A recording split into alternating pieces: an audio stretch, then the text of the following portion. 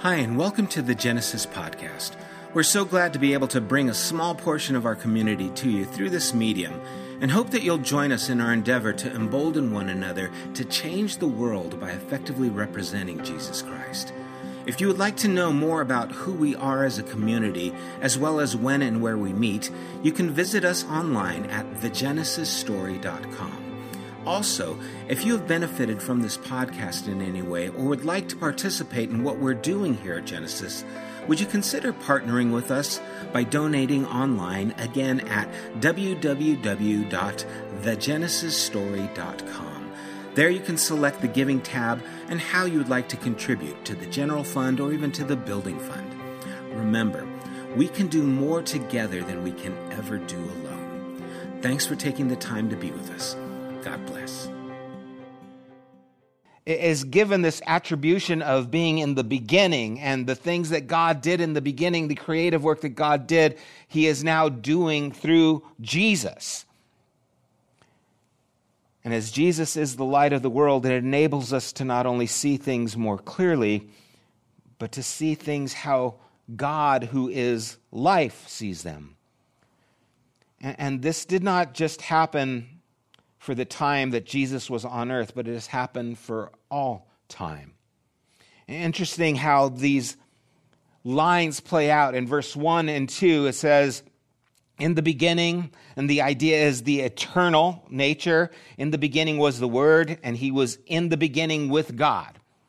So all the way back, this eternal presentation of who he is there. And in between those two beginnings is the Word was with God and the Word was God. They are two, but they are the same. And immediately we are faced with this conflict and paradox. How can it be with God and how can it be God? Verse 14, of course, tells us that the Word became flesh and dwelt among us. And we have seen his glory as the glory of the only Son from the Father, full of grace and truth. And now John actually pulls imagery from Exodus. When it says, dwelt among us, it means tabernacled, where they would build their tabernacle where God was meant to dwell with the people. Well, it's no longer a tent, it's now a person where the dwelling of God is showing up. And we call this the incarnation, right? And incarnation is any enfleshment of spirit. That's what we mean when we say the incarnation. It is an enfleshment of what God is and he is doing.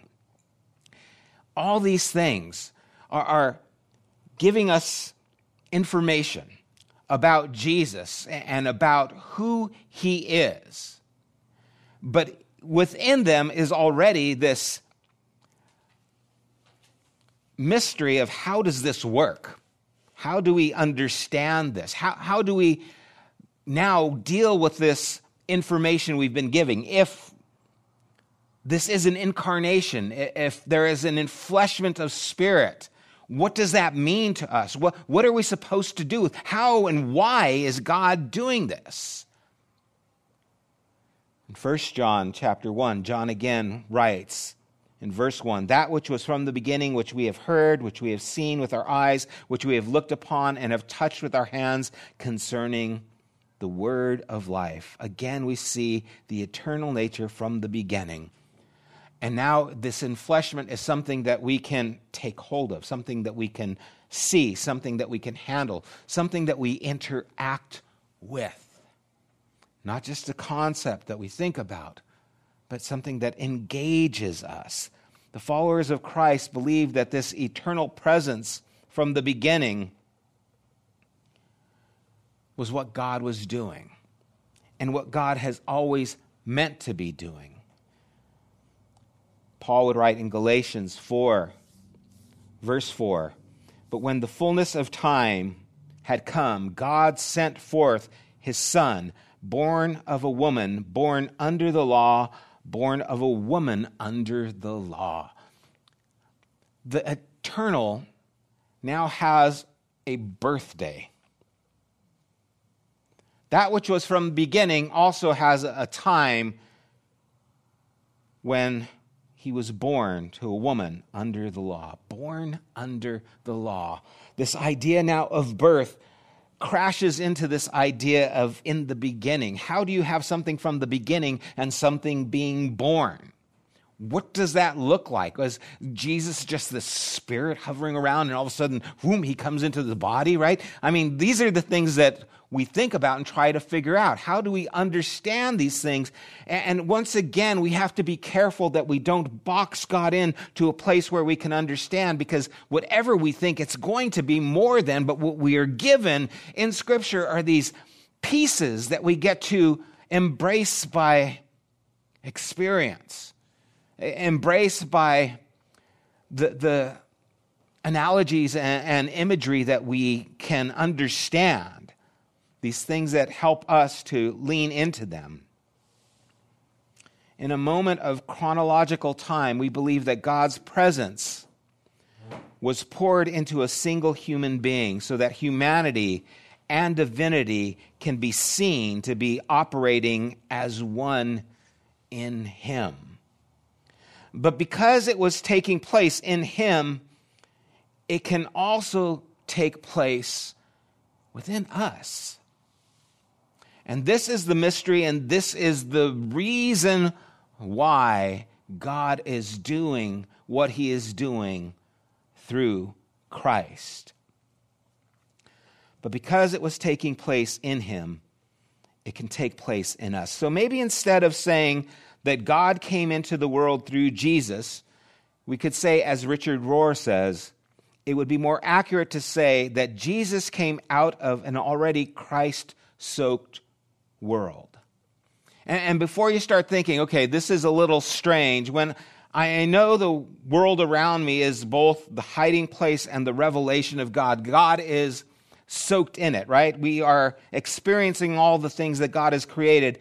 I no longer make this distinction between natural and supernatural, between holy and profane, because God is at work through all these things all the time. Universe, one verse, it's singularity, that it's God's verse, right? It's God at work in all these things. And Paul pushes into this, so you don't think I'm just coming out of left field here. In Colossians chapter 3, verse 11, he says, "Here there is not Greek and Jew, circumcised, uncircumcised, barbarian, Scythian, slave, free, but Christ is all and in all." So Christ is all and in all. How does that take place? If Jesus is born, has a body, is a person, how is Christ in all? And we start seeing that this idea of Christ is maybe more than just Jesus' last name, right? It's more than just a title of Messiah. It's more than just anointed one. That it is actually the work of the Spirit of God, the enfleshment of Spirit in the work of God, and we start to see it uncovered. The mystery starts to be seen more and more through the person of Jesus, right? You might hear it said that Jesus is God, but those words aren't actually theologically correct. It is more accurate to say that Christ is God and Jesus is the Christ historical manifestation in time. Jesus is a third someone, not God and not just man, but God and human together. Now, if that's like saying, wait a second, Sam, you're kind of freaking me out here, join the club, right? Because how do we picture something that's this big? We have the person Jesus born in time, we have Christ from the beginning, and we have Jesus the Christ who is both God and man, and now represents these things in a way that we can grasp, that we can handle, that we can touch, that we can interact with, that we can begin to understand and have a glimpse of. And this isn't a new thought. Scripture affirms this over and over again. We just don't process it because it makes us a little bit uncomfortable to live in mystery. It makes it hard for us to sit in a place where we don't have it all figured out. And so we always want to try and put all the pieces together so that we have a complete understanding. But as I said last week, when we start talking about God, we are like the ship that's sunk in the ocean. And although the ship contains the ocean contains the ship in a very different way. There is so much more than what we will ever be able to understand.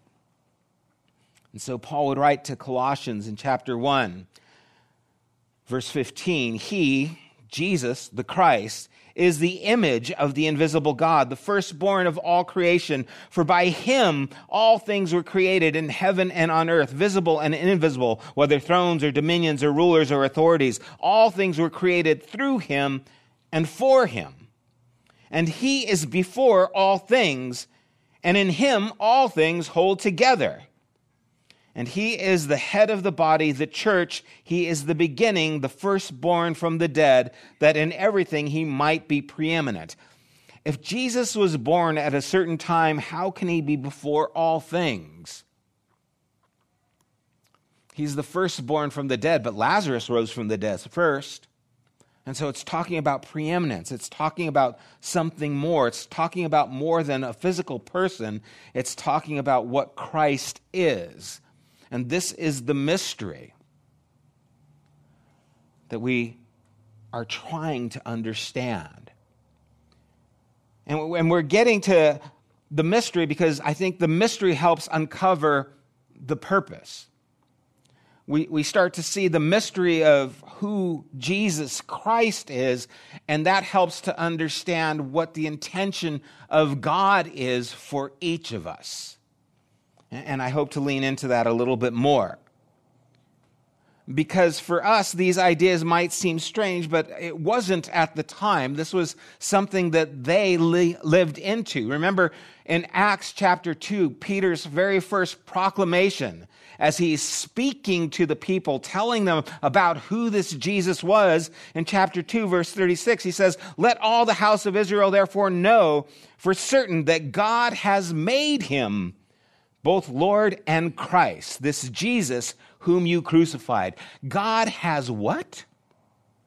Has made him both Lord and Christ, this Jesus whom you crucified. Man, that does a trip on my head. God made him Christ. Wasn't he always Christ? How does that work together? When did the Lord make him Lord and Christ? Was it at his birth? Was it when the Spirit came upon him? These are questions that push us into understanding more about the person. And if you're looking for an answer, I don't have one for you. I'm pointing out that these are things that they looked at and embraced, that God made him Lord and Christ. Is it by his nature? Because of who he already was and is? And this is just a peek behind the curtain, and it's not the whole point of what I wanted to make, but it's pointing to what I want to get at. If you want more information on this, you can read The Universal Christ by Richard Rohr, and don't let the title judge the book. It's a lot more than maybe you think. It's a lot more than I can definitely talk about here. But it's pointing us to something. What God has done in Jesus, who he made both Lord and Christ, God is also wanting to do in us. Christ is all and in all. What does that mean? What does that look like? What is the purpose of God the Son? It is to put us into his image, to help us to look like him, to allow the Spirit of Christ to now dwell within us fully or richly. So that the work Christ did, Jesus would say, the things I did, you will do and greater. How do we do greater work? And again, usually I go to miracles. I haven't raised anyone from dead. I haven't fed 5,000 people. What is the work I'm supposed to do? What is the work that he did completely? And how do we do that work if it's not by Christ? The work of God that is seen, exemplified in Jesus. The book of Hebrews, the writer tells us that he is the exact representation of who God is, stamped in human flesh. He's giving us a picture that we can handle, touch, see. The word of life, John would say, that we can live into, that we can actually follow, that can shape us.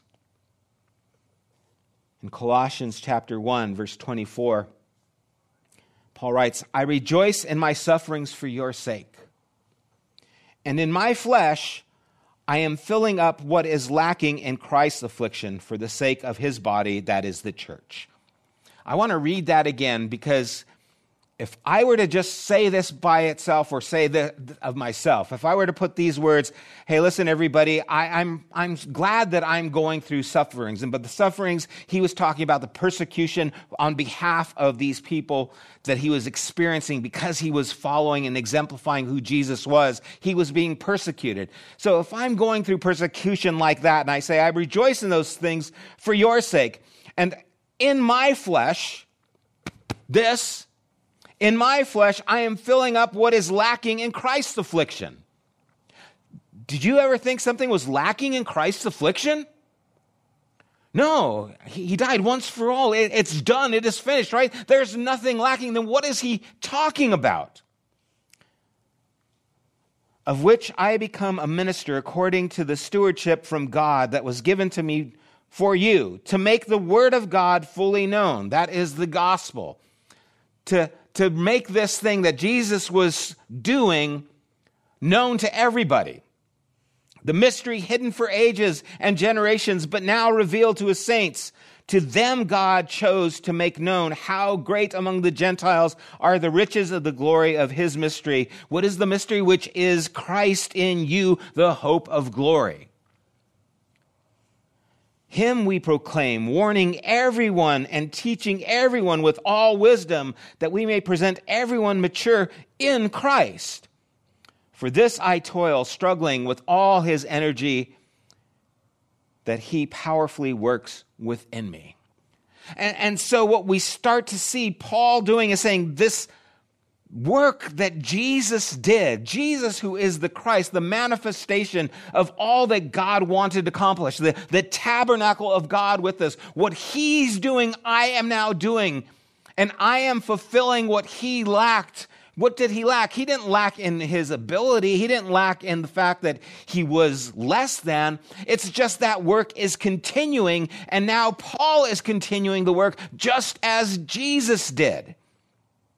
You see, there is an identification that we are supposed to have with Jesus, who is the Christ, and it is the Christ at work within each of us. Now, you can't separate Jesus from this part's Jesus, this part's Christ. It's who he is. But it gives us the ability to understand that Christ in us looks like Christ in Jesus.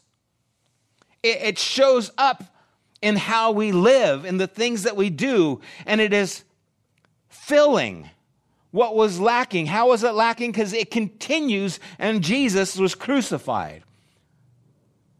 But it was good, he said, that I go, because I will pray, my Father will give another, and he will do the works, greater works than I did. And that is the Spirit of Christ in you, the hope of glory, as we mature in Christ. You know, this past week, everyone with the winds, we had a little damage at our house, not much. We had a table that had an umbrella in it, and before the wind got crazy, the umbrella was still up, but the wind started and took that umbrella and smashed that table, and it was gone. Had a couple of top parts of our fence were gone, but during the middle of the night when the storm was really going crazy and the wind was blowing up, we looked outside and there was a trampoline in the middle of the street. It came from like 2 houses down. I don't know how it got there. It jumped the fence, and then it took a joyride down for a couple of blocks. It was like later found down the road, right? It's like this craziness that was happening. And I can try to explain to you, the wind, man, it just shook the house. And the noise and hearing these things and the trampoline, all the things that it was doing. And I can explain it to you, but it's not the same as experiencing it. When I say the wind shook the house, you don't feel the vibration that it had on the house, where you actually do feel the vibration of the wind as the whole house is rumbling for that. You don't actually hear the vibration of the house as these things are taking place. You don't actually see the trampoline that is flying like a kite down the street. Now, experiencing those things is a lot different than explaining those things. And what Jesus Christ is the experience of God that we are to live into.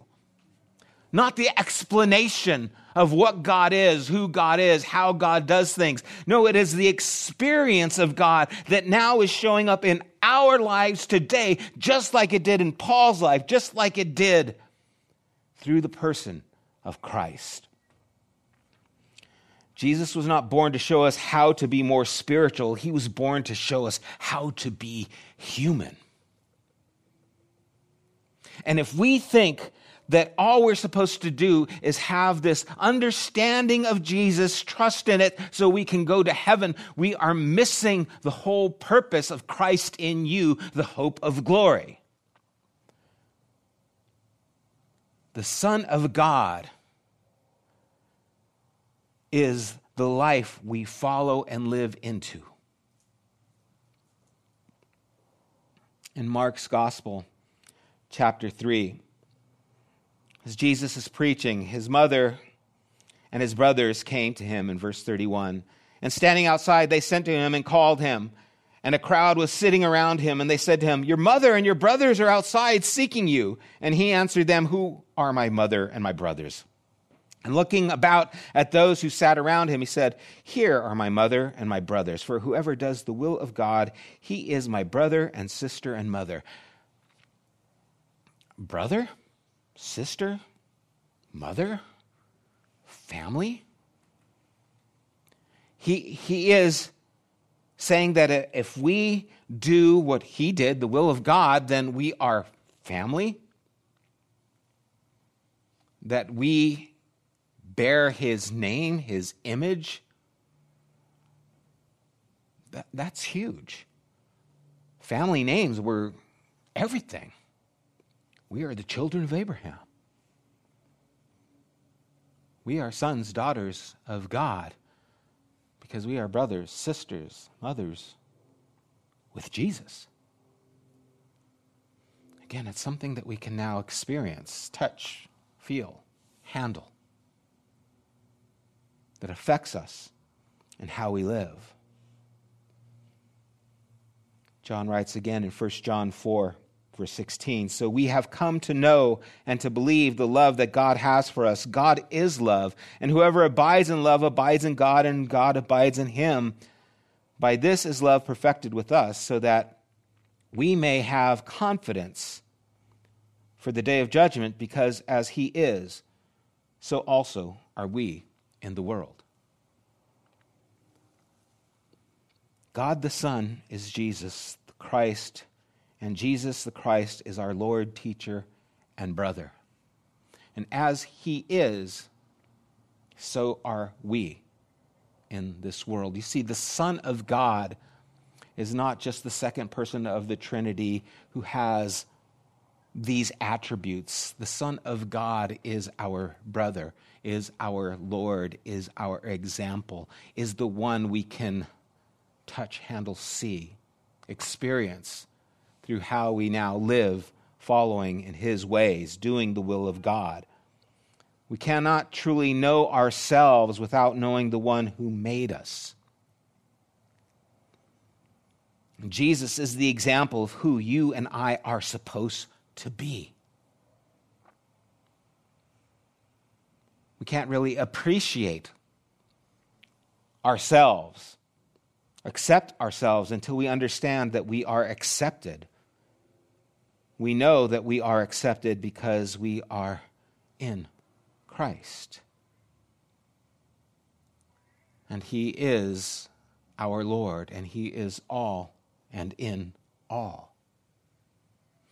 And so the Son of God is encompassing us and moving us in his image to do his work, to carry on the kingdom that he revealed. And it's meant to shake us and to transform us as he transformed the world around him. And when we fail to understand the connection that we have to Christ through Jesus, we fail to understand the work that God was wanting to do through him. And we distance it. And what God is doing through Christ is bridging the gap. And what we tend to do is want to open the gap up because we want to show respect. We want to say, oh God, Jesus is so much more. Of course he is. But his purpose wasn't to say, I'm here, you're here. His purpose was to say, I'm here, you can be too. And that is the purpose of the Son of God, is to bridge the gap between who God is and who we are, because it is seen most clearly through who Jesus Christ is. Let's pray. Father, I pray that we would be intrigued by the understanding and mystery of Jesus and drawn into a deeper conversation with you by your Spirit. Lord, I pray that we would recognize how close you have brought us to yourself,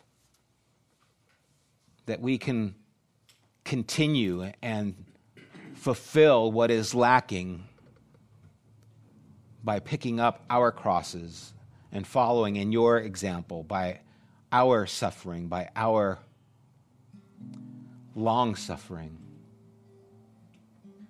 God, may our hearts contemplate these things and allow them to filter through us and draw us nearer to you. We pray in Jesus' name. Amen. May you continue to follow Jesus, and may Christ in you be the hope of glory to this world as you follow in his steps and bear his name. God bless you guys. I'd like to have some time of question and response. You guys here, if you have questions. I threw a lot of things out here. I have questions, so maybe you guys do too. Anyway, but we're going to conclude this for the recording when it goes up live. But thank you guys for being here. If you need to go, of course, go. God bless you guys. You have been listening to the Genesis podcast. We invite you to join us at one of our weekly gatherings. You can find more information at www.thegenesisstory.com, as well as opportunities to help financially support this podcast. Thank you for listening.